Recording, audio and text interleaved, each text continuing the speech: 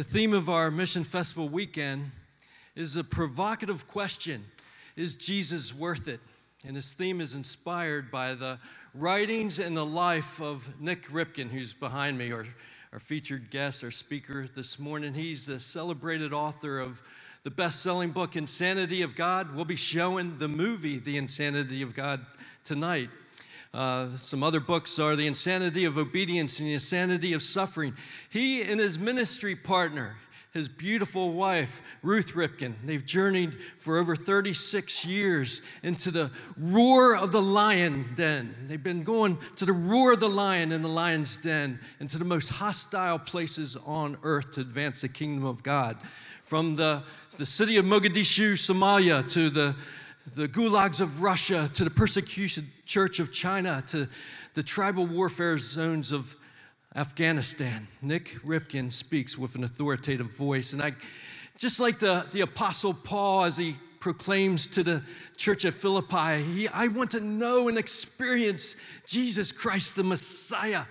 And I want to know the power of his resurrection and the fellowship of his suffering, being conformed into the likeness of his death. Nik Ripken sojourns with the living God in such a way as that. Give him your full attention. Give him your full attention today. It's a special moment. And you won't have any problem because he's a captivating speaker. But let the Holy Spirit speak to you today and empower you to obey the truths that you learn. Nik. Thank you.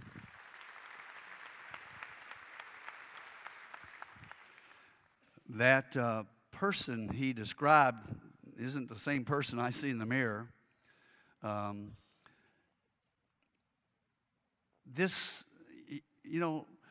What we're talking about this weekend, and what this church is doing continuously, is trying to change the question and change the tone of you not having to look in your own heart and ask, do I have to go?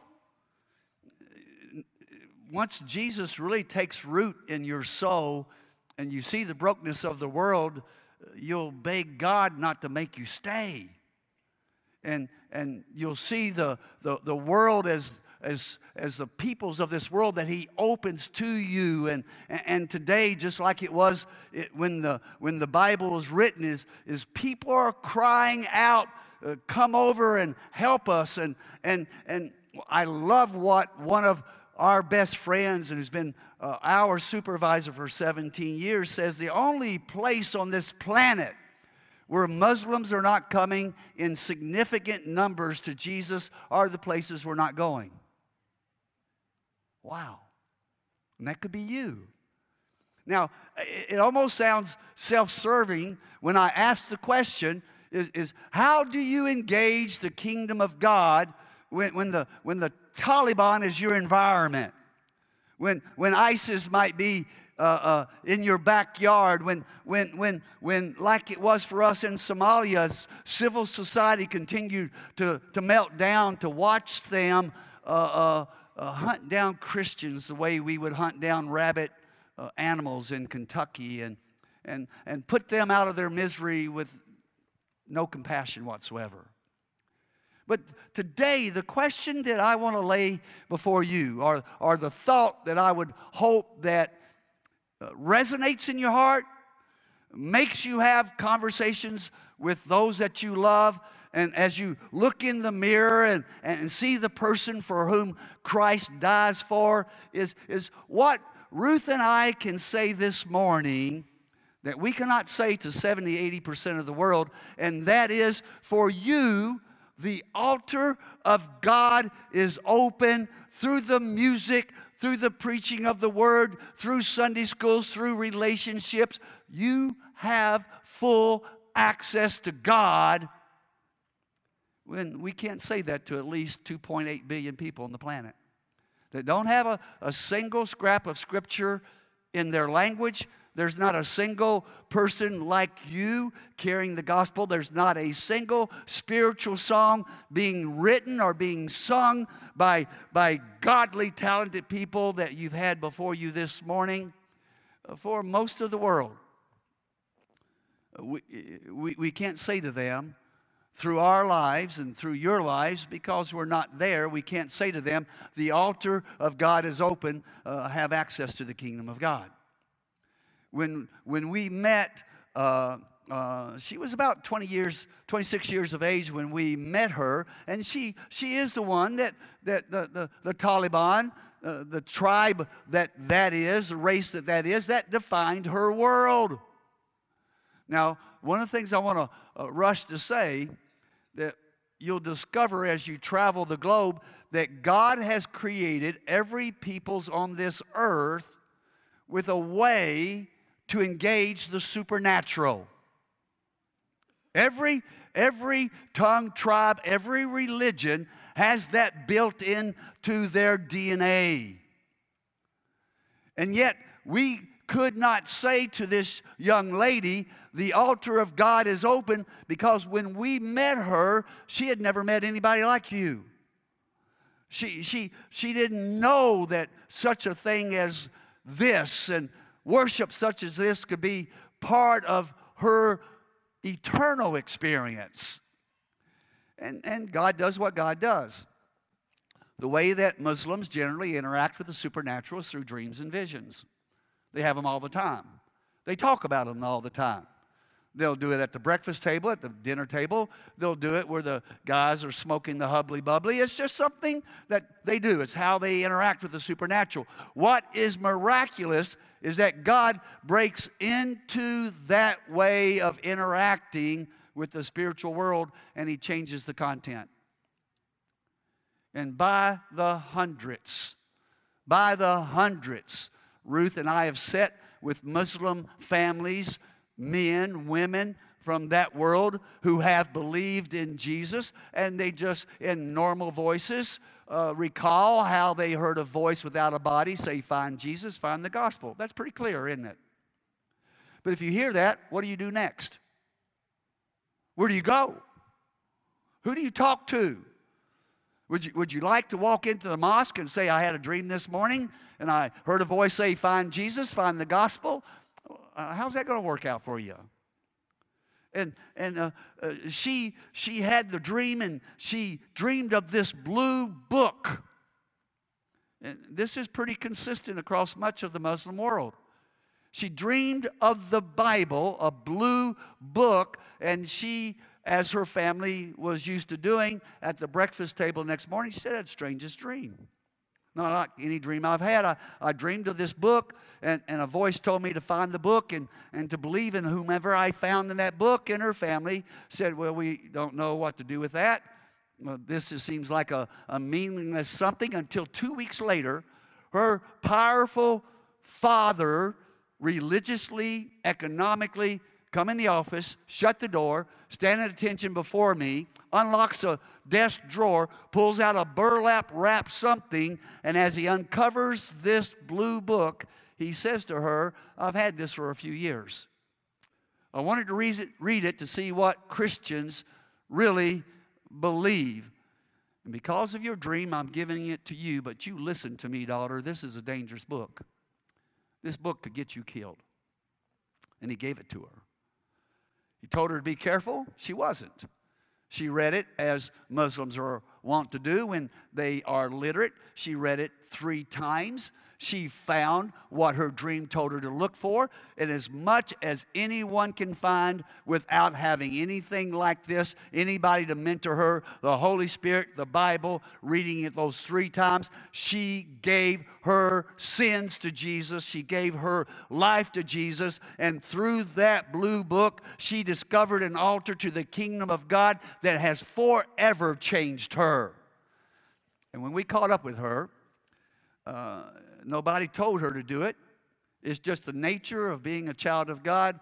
By the time we met her, she had led, by her account, 26 Muslim women to Christ, had been baptized in small groups around that area where your life is at risk every day for following Jesus. Now there's 3 death threats against her. You won't be surprised at them. One, because she left Islam for Jesus. Secondly, in their words, she was converting others other women particularly. We had never met anybody like her in the world thus far. And thirdly, she was working for the United Nations in the sphere of human and civil rights, representing women in refugee camps that were being physically abused by the Taliban, having them arrested and sometimes having them thrown into jail. This is a young, believing, single lady you don't want to mess with. And as she told us her story, we began to discover things that weren't so enticing, because the United Nations, fearful for her life, was trying to pull her out of her country, her people group, relocate her in America, in St. Louis, Missouri, in order that she might have a safe place in which to live her life. And we begged her not to go. We begged her not to go. Sounds harsh. Matter of fact, it is harsh. But we were able to say to her, because we have sat at the feet of believers in persecution in over 72 countries, listening to those who could get out and won't get out, and who can't get out, and for the sakes of the kingdom of God, read Hebrews 11. Go home and read that. That's being relived out daily in the world where Christians pay high prices for their faith. And we begged her not to go. We said to her, perhaps the salvation of the women in your people group is contingent on you staying here. Now, here, I'm not blowing this off. Staying here and suffering for Christ. She said, they're going to kill me. We understood that was a strong possibility. We could also hear believers in persecution quoting again and again and again those biblical passages that Jesus said, when persecution comes upon you, go to the West. Go to America. Go where it doesn't cost you anything. Jesus said, no. When persecution comes upon you, you go to the next village, and you go to the next city, and you go to the next town. And Jesus never, ever hinted at the fact that we should be extracted from our sufferings, but to know that He's with us in our sufferings. Now, we're talking about a suffering that can be avoided if you just leave Jesus alone and you just leave witness alone. You don't have to go through this stuff. Now, let me just leave her, park her there for a minute, because I want you to look with me at Matthew chapter 10 and into Matthew chapter 11. There is some astounding stuff going on in the Bible. I became a Christian. By the way, my wife and I are both PKs. She's a pastor's kid. I'm a pagan's kid. That gives us, all the spiritual tools that we need. She can't remember not knowing Jesus. I remember going to bed night after night after night wondering where this world came from, where it's going, and what happened to me when I died. And I grew up in the midst of the Bible Belt, worked construction, worked on a farm, but felt totally as if the altar of God had never been opened to where I could access it. We begged her to stay. Now, what Jesus is doing in Matthew 10, He's pushing a reset button spiritually. Because up to then, if you read the stories of the Old Testament, how was God known? How was God followed? Why was He believed in? Was it not through the stones that was in David's sling that slew Goliath? Was it not in the chariots and the armies of Israel as they overcame their enemies? Was it not through the strong right arm of people like Samson? And Jesus said, this basically has been your history, but now the kingdom of God is going to pivot because I'm sending you out as sheep among wolves. For goodness sakes, who does that? I came into Christianity, listened to the church read those words as if that they made sense. As if that was like, okay, it's a birthday party. Growing up, wanting to be a veterinarian, working with animals. I know a sheep never wins a fight with a wolf, and yet Jesus said, this is how my glory is going to be experienced. Here's how the altar of God is going to be open. Not only am I sending you as sheep among wolves, read it when you get home if you don't know it. Later in Matthew 10, he said, I'm going to orchestrate your incarceration. I'm going to orchestrate you being arrested by the secular and the sacred authorities, by governments, by militaries. I'm going to give you access through your arrest to places you would never have them in a dozen lifetimes. And Jesus said, you are to go. They're going to do bad things to you, but I'm sending you as a witness to them. Well, okay, sheep among wolves, being arrested, all that's pretty good in theory, but I thought Jesus would give us a space of time to adjust to this reset, but in Matthew chapter 11, it happens to his best friend. In chapter 11, you're reminded of the story of John the Baptist. In Matthew 11, if you're a Christian, you have just a small understanding of the Bible, you know that John the Baptist prepared the way for Jesus. He was the nearest thing to a pastor and a best friend that Jesus had. He said of Jesus, I'm unworthy to unlace his sandals. He said of Jesus, behold the Lamb of God who takes away the sins of the earth. He was there at the baptism of Jesus when the Holy Spirit fell and said, this is my Son, whom I love, with whom I'm pleased. If there was anyone on earth more than Mary, the mother of Jesus, that knew who Christ was, it was John the Baptist. And now Matthew 10 is being fulfilled in Matthew 11 because John has been intemperate. He's looked at Herod the king and said to him, you may think you have godlike characteristics, but I'm saying to you, you will not take your brother's wife. You will not take her into your bedroom. You will not have knowledge of her.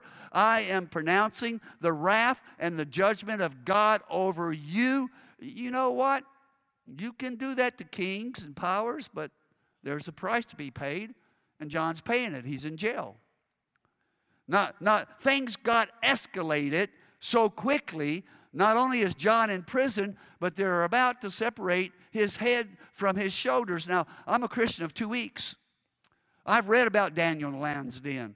I've read about those Hebrew young men and the furnace. I've read stories about David and Goliath.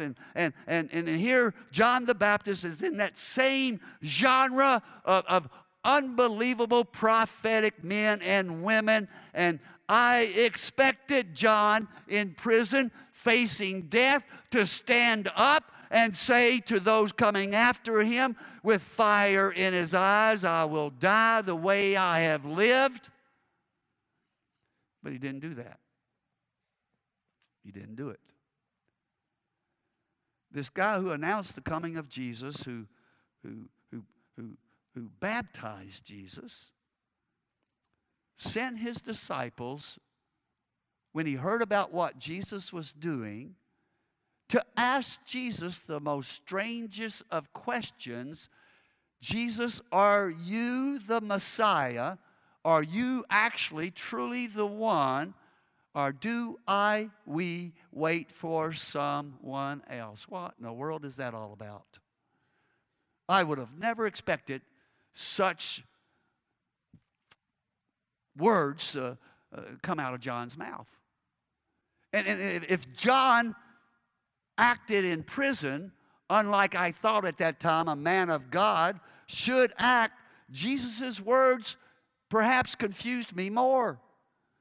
It's bad when the prophet doesn't do what you think he should do. It's worse when Jesus answers in a way that you haven't been trained, you haven't been taught, you haven't have a way of thinking, because Jesus says to John, well, what would you think he should say?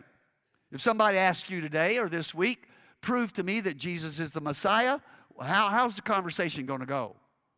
What are you going to say about Jesus to prove he's the Son of God, what are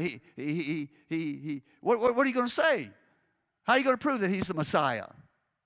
And Jesus said, you go back and tell John what you see, what you hear, that the blind are regaining their sight, the deaf are regaining their hearing, the lame are walking, the lepers are being cleansed, the dead are being raised, and the gospel, the good news is so powerful that rich people aren't keeping it to themselves, they're giving it to the poor people. Hear the words of the Lord. Jesus says clearly in Matthew 11 that his messiahship is always authenticated by what you and I do with him in the marketplace. What you do with Jesus at school tomorrow. What you do with Jesus at work tomorrow. What you do as you have conversations with neighbors and friends, as you do as you unpack life, as people ask you, how can I trust Jesus to be who I have been told that he is? You say to them, watch my life, watch our church's life, watch what the body of Christ does with Jesus in the marketplace, and the messiahship will be made clear to you. Wow. So the question before us is, what's Jesus doing in the marketplace? Well, I've already shared with you quite a bit, just briefly, about what he's doing with Muslims. For about the 300 plus Muslims, and there's people within the sound of my voice outside in booths that where we have sat with hundreds, they've sat with thousands of Muslims who have believed. A lot of commonalities of what Jesus is doing in the marketplace. They're having dreams and visions. They're talking to their neighbors about it. They're finding the scriptures and reading them. God is sending someone to them like he sent Joseph to Pharaoh, like he sent Ananias to Saul, like he sent Philip to the Ethiopian eunuch, asking them, do you understand what you're dreaming about, what you're reading? And when they say no, then an altar of God is opened and they're ushered into the kingdom of God. What is God, Jesus, doing in the marketplace? Go with this church to South Asia. Folks, you want to see poverty? Go to the poorest of the poor there. Go to the low of caste. Go and experience, moms, experience your children in a place where for every generation that your oral history can go back, and if something doesn't change, and it hasn't yet, every generation after you, there'll be one medically trained person for every 1 million to every 2 million of you. And moms, what would you do to your children to keep them alive when you think they are possessed by demons, when they have illnesses that can't be explained? There is no medicine to treat them. We have watched all over this world of things that mothers do to their children, trying to bring healing when there's no healing to be found, in the way that they burn, restrict, and do things trying to bring life to kids who are dying. What is God doing in the marketplace? These young evangelists, they're going by 4s, they're going by 6s, and they're going by 8s. And they're going to places where they have never met a medical person. And they're asking them, how many of you are sick? And hands are being raised. How many of you want to be healed? And the same hands are going up. And in the name of Jesus, Matthew 11 is coming alive. The blind see, the lame walk, the deaf hear. Everything you read in Matthew 11 is happening today. Here's what Ruth and I bring to the table. We recognize a lie that Satan has told the church, especially in regard to missions that the church has believed, and that is that Satan whispers to us that the Bible is a book of authority. The Bible is a book of power. The Bible is a clear and authoritative record of what God used to do. With the implication being, He's not doing all that stuff anymore. And for 36 years, as we've traveled the people groups and the marketplaces of this earth, we come to you with humility, but still with boldness to say to you, everything that God has ever done in history, everything that God has ever done in the Bible, God is still doing. He hasn't rested. He hasn't taken a vacation. He is not a past tense God. But I'm telling you what, a present active tense God is a scary encounter. A retired one is easier to handle. What is God doing in the marketplace? Go to East Asia. Meet 150, 170 house church leaders, men, women, rural, urban, highly educated, oral communicators, and they will inform you that 40% of them have already been in prison for 3 years just for their faith.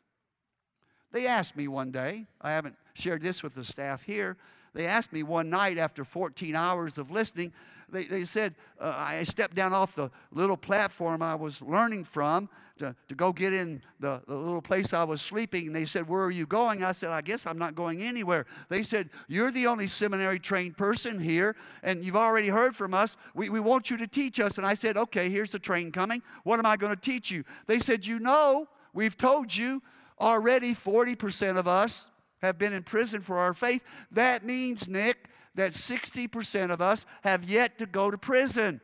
And we want you to teach us how to get ready for jail. I haven't had that course. I haven't heard that sermon.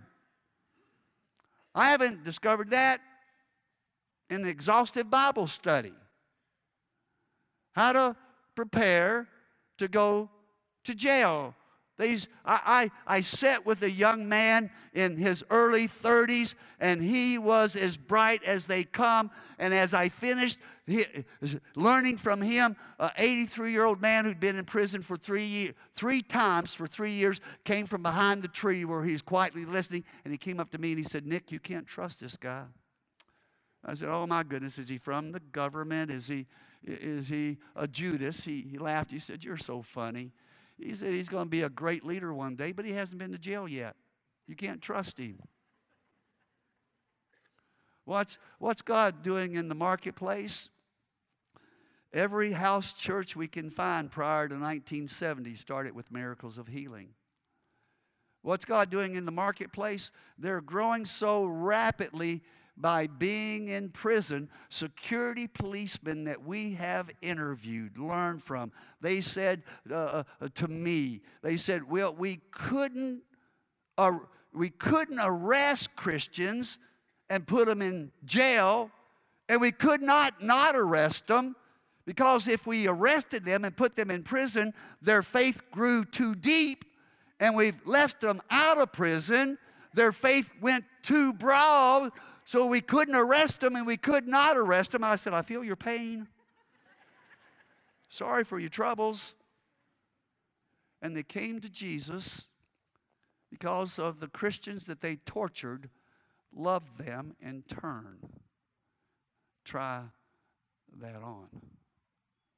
And I watched millions of believers organize themselves in groups no bigger than 30. They changed the houses that they meet in regularly. They change the days of the week they meet. They change the hours of the day that they meet. Across the border from this great nation, I sat with a family of 4. When they sang the praises of God, they sat with their knees touching, and they moved their lips, and they would not let any sound come out, because if the music is heard through the doors and windows, the paper-thin walls of that apartment or that house, there will be security policemen at your house that evening, and you and 2 other generations of your family will go to a labor camp. So they move their lips. No sound comes out. I watched them when we first started going there almost 20 years ago.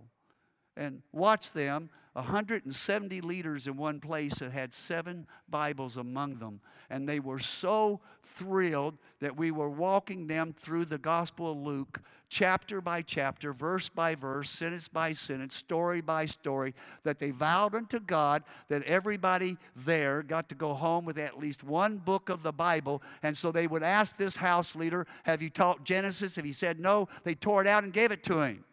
They asked a young lady, have you sung the hymn book of the Bible? She said, I didn't know we had one. And they tore out the Psalms, and she went home with it. This evangelist, have you had the Gospel of John? He said, no. They tore it out and gave it to him. And I felt so sorry for the guy that got Philemon. You know, 1 page. You know, your neighbor gets the Gospels, and you get a page or a half a page. I watched them, what they did. I went to one village and I asked those villages, who are those people meeting over there? And they said to me, those are the people that when our little daughter or this little girl died, they came and prayed for her and she lived. That's what non-believers were saying about the believers. And my heart is overflowing and bursting. And then all of a sudden they asked me about you. And I described this, and I described this, and I described how you do this thing called church. And their response was horrifying. They just started sobbing, broken. And I was so scared. And I asked them, what have I done? What have I said to hurt you like this? And they said, you don't know? I said, Ruth's not with me, so I don't know what I did wrong. And yeah, that's the way it is. And they said, you don't understand? I said, I don't have a clue. And they got hurt. And they got angry. And they said, Ripken, which is the greatest miracle? That we tear our Bibles in shreds so that everybody can go home with at least one book of the Bible, and you tell us that in Ethiopia you have 7 Bible translations for yourself, which is the greatest miracle. God heals 100,000 people here in this country, and maybe 3 to 5 of them can figure out that healing came from a God, and his name is Jesus, and believe in that Jesus. And you tell us that you can go to a Baptist hospital, see a Baptist surgeon, and he will treat you 24/7, get you back on the road, which is the greatest miracle, son. 40% of us have been in prison just for sharing the gospel and leading the flock, and you tell us that the pastor of this church could preach 7 days a week, 24 hours a day, and you're telling us that nobody gets beaten, nobody loses their job, nobody goes to jail, nobody's killed? Which is the greatest miracle, son? You've watched the set with our knees touching. And you've got praise teams that write music straight from the throne of God. And you can sing on your radio stations and on your TV programs. You can have your cantatas. You can do whatever you want to do. And nobody goes to jail. Nobody's beaten, which is the greatest miracle, Ripken. And I cried like a broken child because what have I called this? This that we call church in America. You know what I've called this? I've called this common. And I think this is normal. And I believe that this is what I deserve. God owes it to me. And if I don't like it, I can go find another dozen just like it. You see, here's the confusion I have, the struggle that I have. If you choose not to believe that God is sending millions of Muslims dreams and visions, okay, maybe that's their miracle. And if you choose to believe that Matthew 11 is not being lived out around this world, with the blind seeing, on and on and on, that God's doing everything that God has ever done, and you choose not to believe that's happening in South Asia, well, perhaps, I don't believe it's right, but perhaps that's their miracle. And if you choose not to believe that your East Asian men and women in prison are leading tens of thousands of people to Christ and starting movements in jail, and you choose not to believe that, well, maybe that's God's peculiar action for them. But what about this? What do you call this? You think this is normal? That this is common anywhere else, and this is what we deserve? They resettled this young lady in St. Louis before I got home to Ruth. Ruth brought her to Kentucky, where we were staying for a small period of time, and we took her to church for the first time in her life, and we sat back over here. And the service started like the second service this morning, with a whole family being baptized. Father, mother, teenage daughters, 2 of them, and a young son, brother. And this young lady sitting between Ruth and I, never been in a mixed audience before, never been where husbands and wives sit together in public, let alone single people. She began to fidget. I thought she's having a panic attack, and I said, sister, if you need to go out, it's okay. Ruth will go with you, and I'll be there as soon as the service ends. And she said in the loudest whisper, I can't believe it.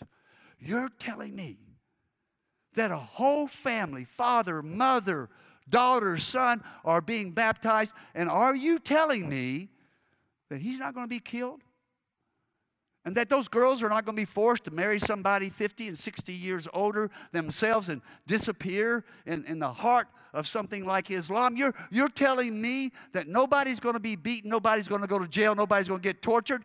She said, if I go back to my country and my people and tell this miracle that I'm observing this morning, my testimony is finished, because nobody will believe that God can do such a thing. Nowhere, no how. And she said, I think I'm going to stand up and shout. I said, girl, stand up and shout. They kick you out, Ruth will go with you. You don't have to go by yourself.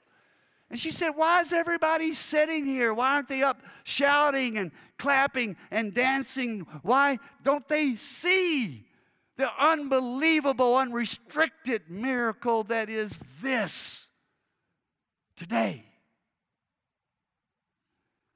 Folks, how can we ever expect that we will make Jesus known miraculously in the marketplace when we don't recognize his miracle that is this right now? The altar of God is open, unrestricted, gates thrown wide. Find salvation, find healing for your marriage, find direction for your life. Discover the nations that are crying out today. Come over and help us. They are dreaming. They are experiencing the supernatural, and they can't put feet, they can't put voice, they can't place definition, because they don't have someone to tell them that the altar of God has been opened in their midst, and his name is Jesus. Church, claim your miracle this morning. See yourselves the way the rest of the believing world sees you. In Jesus' name, amen.